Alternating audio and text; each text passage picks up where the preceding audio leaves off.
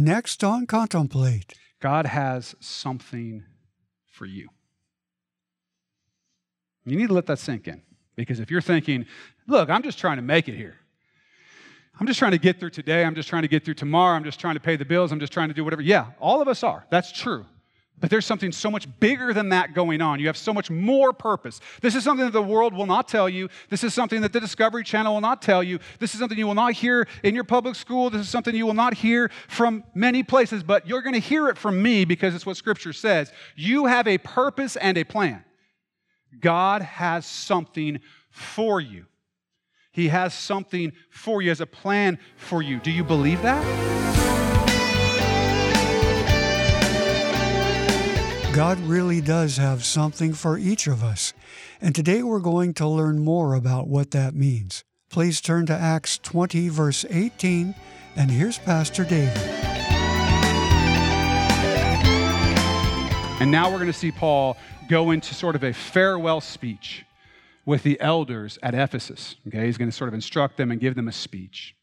And I'm just going to read through the rest of the chapter, basically, is Paul giving this speech. And so it says, and when they had come to him, he said to them, you know from the first day that I came to Asia in what manner I always lived among you, serving the Lord with all humility, with many tears and trials, which happened to me by the plotting of the Jews. Now, Paul, of course, he sort of comes off, the way he preaches and the way he does his thing, he sort of comes off as very stern, as very serious, as kind of a hard guy, okay? Paul comes off this way, but here we see that's not the Paul that was really going on. The Paul that was really going on was quick to tears.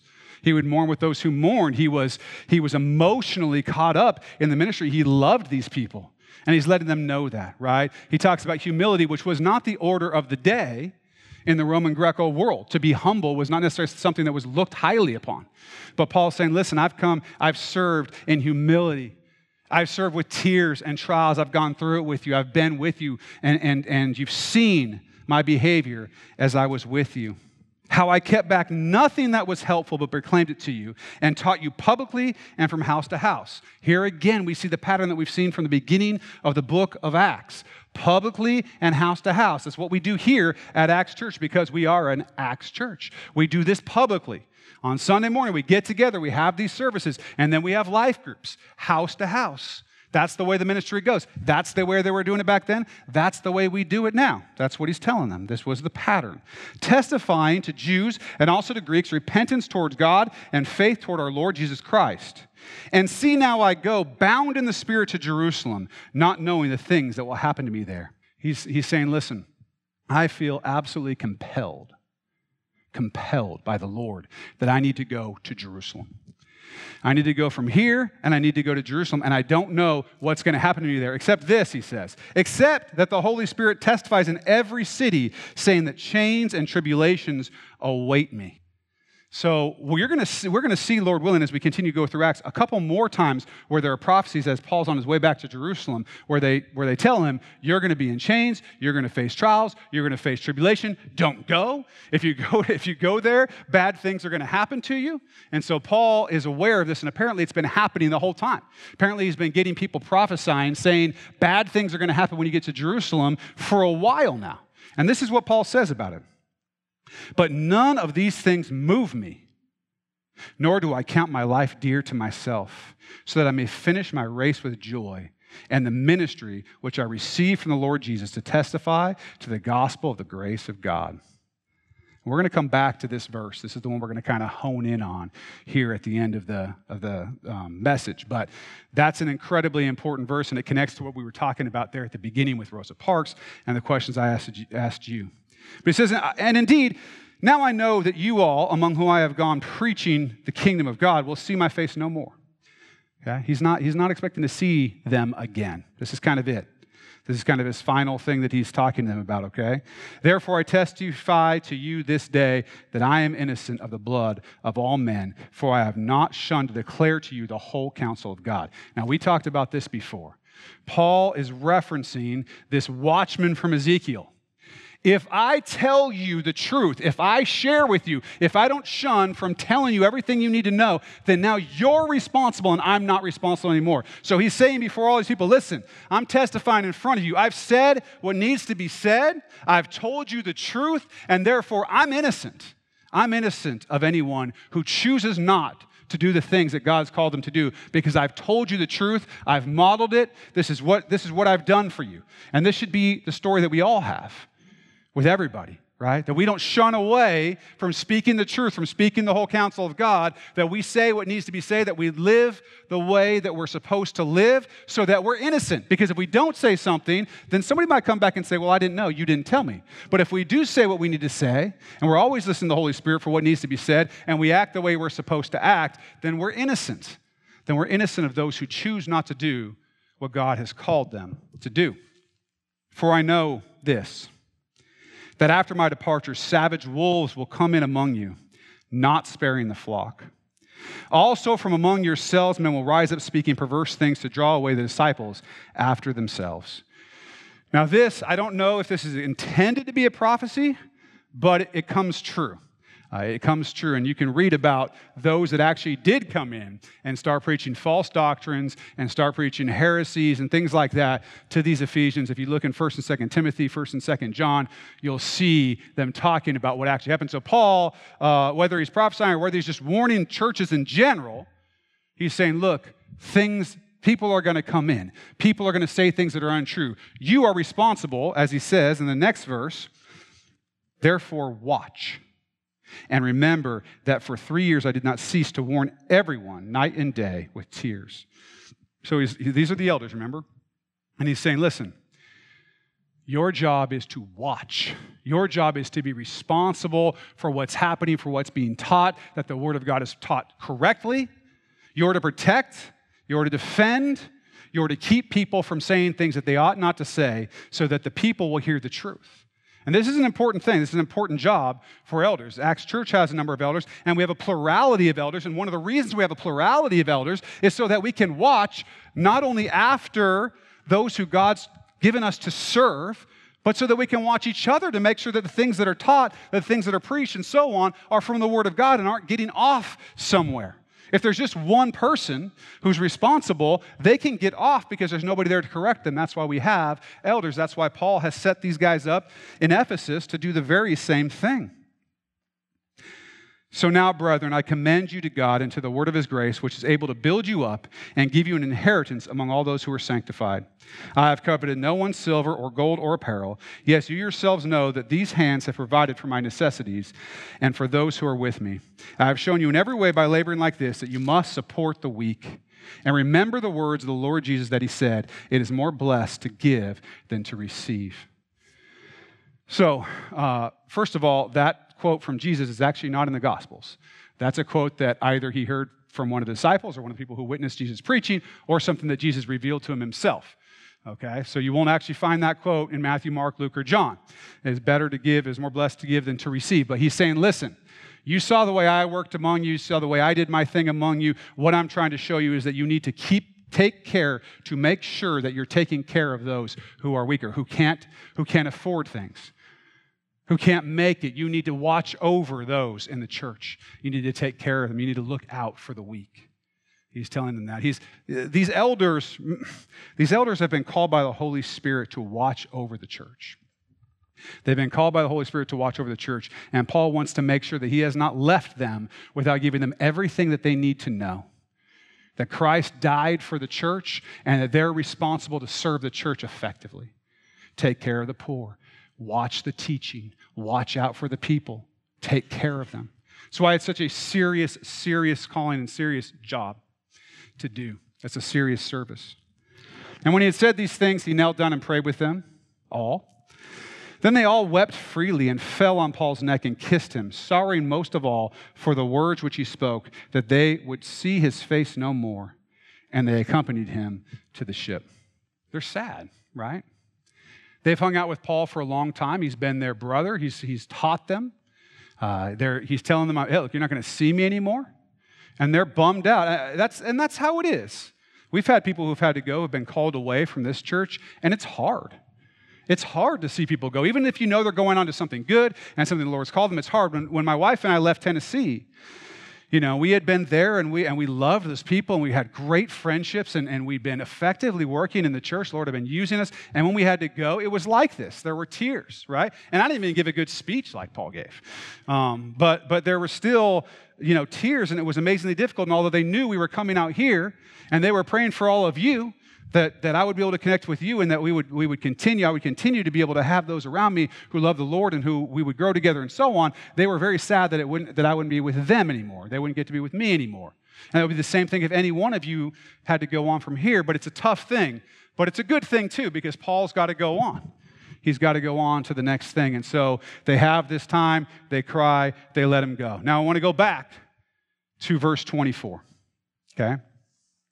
But none of these things move me, nor do I count my life dear to myself, so that I may finish my race with joy and the ministry which I received from the Lord Jesus to testify to the gospel of the grace of God. Here's the thing about this verse that's interesting. Paul knows that he's going to be in chains, okay? He knows that he's going to have tribulation. He knows it. And he's telling these people that he is not moved by that. He's not moved by that. Not only that, he's heading in that direction on purpose. On purpose. I want you to put yourself, just for a second, I just want you to put yourself in that situation. God has called you to go do something, and you know that by doing it, what's going to come is chains and pain.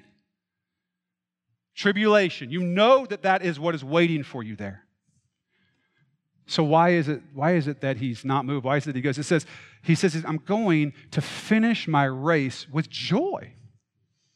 It doesn't sound joyful to me to be in chains. It doesn't sound joyful to deal with tribulation and pain, but he's fulfilling a calling he received from the Lord to testify to the gospel of the grace of God. Now here's the deal. There is nothing like being in the will of God. There's nothing like knowing that you are doing exactly what God has called you to do. And in this case, it's such a powerful thing that Paul's not afraid. He's not afraid.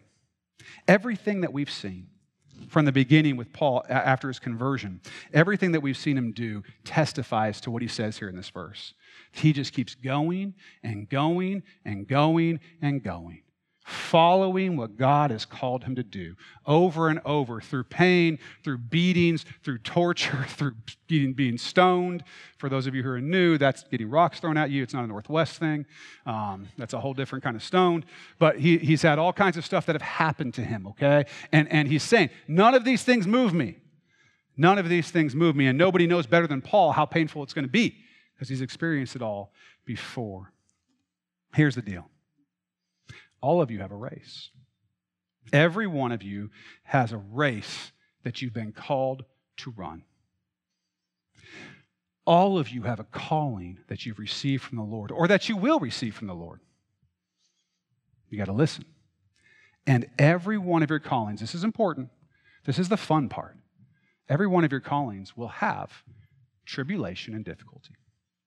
There will be aspects of tribulation and difficulty in every one of your callings. None of them, God is going to call none of you, I promise. He's not going to be like, okay, Jimmy, here's your calling. I want you to go to the tulip field and dance. That's it. Just dance in the tulip field. If you get tired, sit down, have a soda. That's your calling. Not going to happen, okay? And if he does call you, there's going to be a bunch of bees there or something, okay?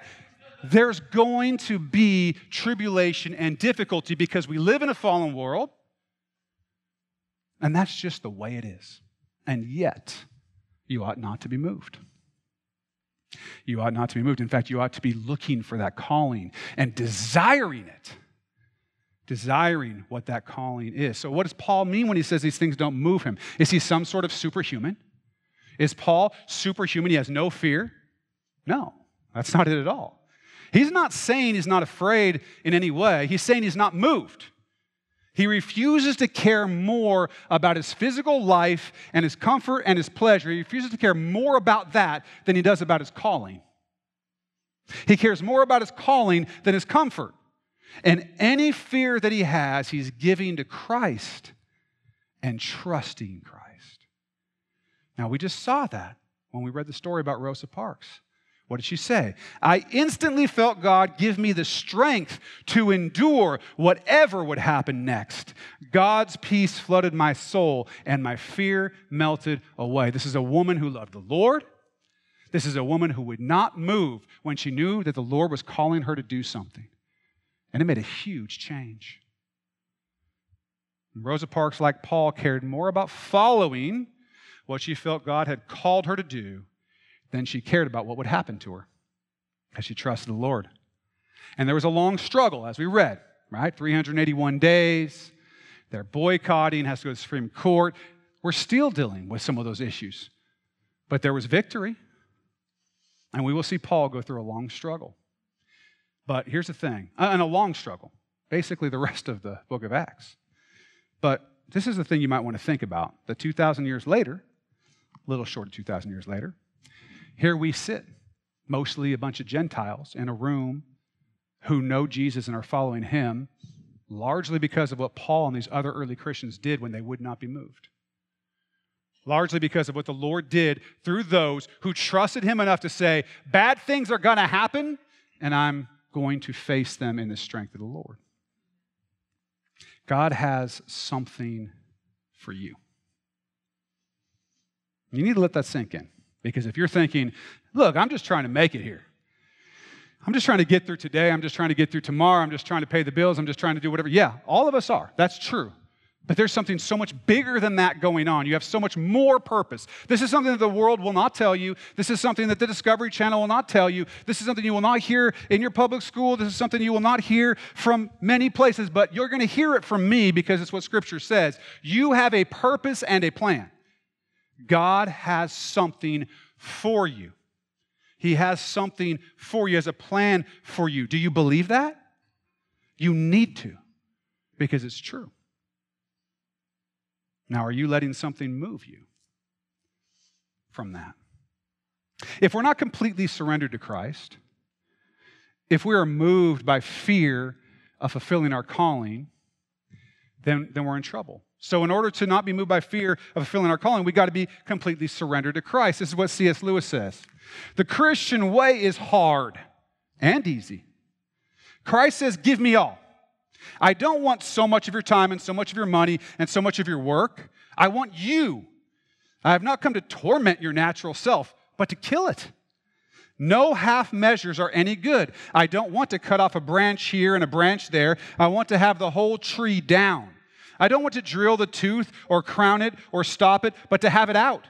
Hand over the whole natural self, all the desires which you think innocent, as well as the ones which you think wicked. The whole outfit. I will give you a new self instead. In fact, I will give you myself. My own will shall become yours. We have to completely surrender and completely trust God if we want to not be moved in the face of our calling. If we want to look like Paul and all the things that God did through him and, preaching till people fall out of windows and die, but then seeing the Lord raise them from the dead and all these things that we've read through all these chapters, we want to see that in our lives, the Lord using us like that in an amazing way, then we can't hold on to our own ideas about how to do things and our own strength. Of course, Paul could not face the trials that were in front of him in his own strength. No way. He's not a Superman. In fact, he had some physical issues. The reason he wasn't moved is because he knew that God would give Paul God's strength to face whatever God called Paul to do. Do you trust God to give you the strength to fulfill your calling? Do you trust God to give you your calling? Are you moved by just thinking about what it means to surrender completely to Christ? Are you moved by just thinking about what your calling might be? Is there fear in that? Look, don't be moved. Don't be moved. 2 Timothy 1:7, for God has not given us a spirit of fear, but of power and of love and of a sound mind. God will bring you through in His strength. Seek out what God is calling you to do. That's the first thing you need to do. Surrender and seek. What are you calling me to do? Whatever you say, Lord, I will do. That's what surrender looks like. Not, Lord, I'll do the tulips thing. The tulips thing I'll do. Dancing through the tulips, I don't know if that sounds fun to anybody, but it's at least not that dangerous. I'll do that, but don't call me to do something else. No. Let's not talk about missions work. Let's not talk about crazy sacrificial giving. Let's not talk about tons and tons of service. Let's not talk about pouring myself out for it. Let's talk about tulips. That I'll do. Well, that's not surrender. Surrender says, whatever you call me to do, I'm going to do, and I will have no fear in it because I believe that you would not call me to it if you were not going to strengthen me to do it. So seek out what God is calling you to do. And like Paul, don't be moved by anything. What God calls you to do, God will give you the strength to conquer. Paul's story is every believer, every Christ follower's story. Having a call and having the faith and trust in God to walk in that call. Run your race and don't be moved. So could you use a little help standing strong for God's calling in your life? Do you even know what that is? Well, if you have questions about any of this and we can help you to have more of Jesus in your life, call us at 360-885-9000 or send us an email at info@axchurchnw.org. Even better, come see us at Axe Church in Vancouver, Washington this Sunday morning. Easy directions and all the info you need are just a click away at axchurchnw.org. Thanks for joining us today, and I hope you'll be here next time for more with Pastor David Robinson here on Contemplate.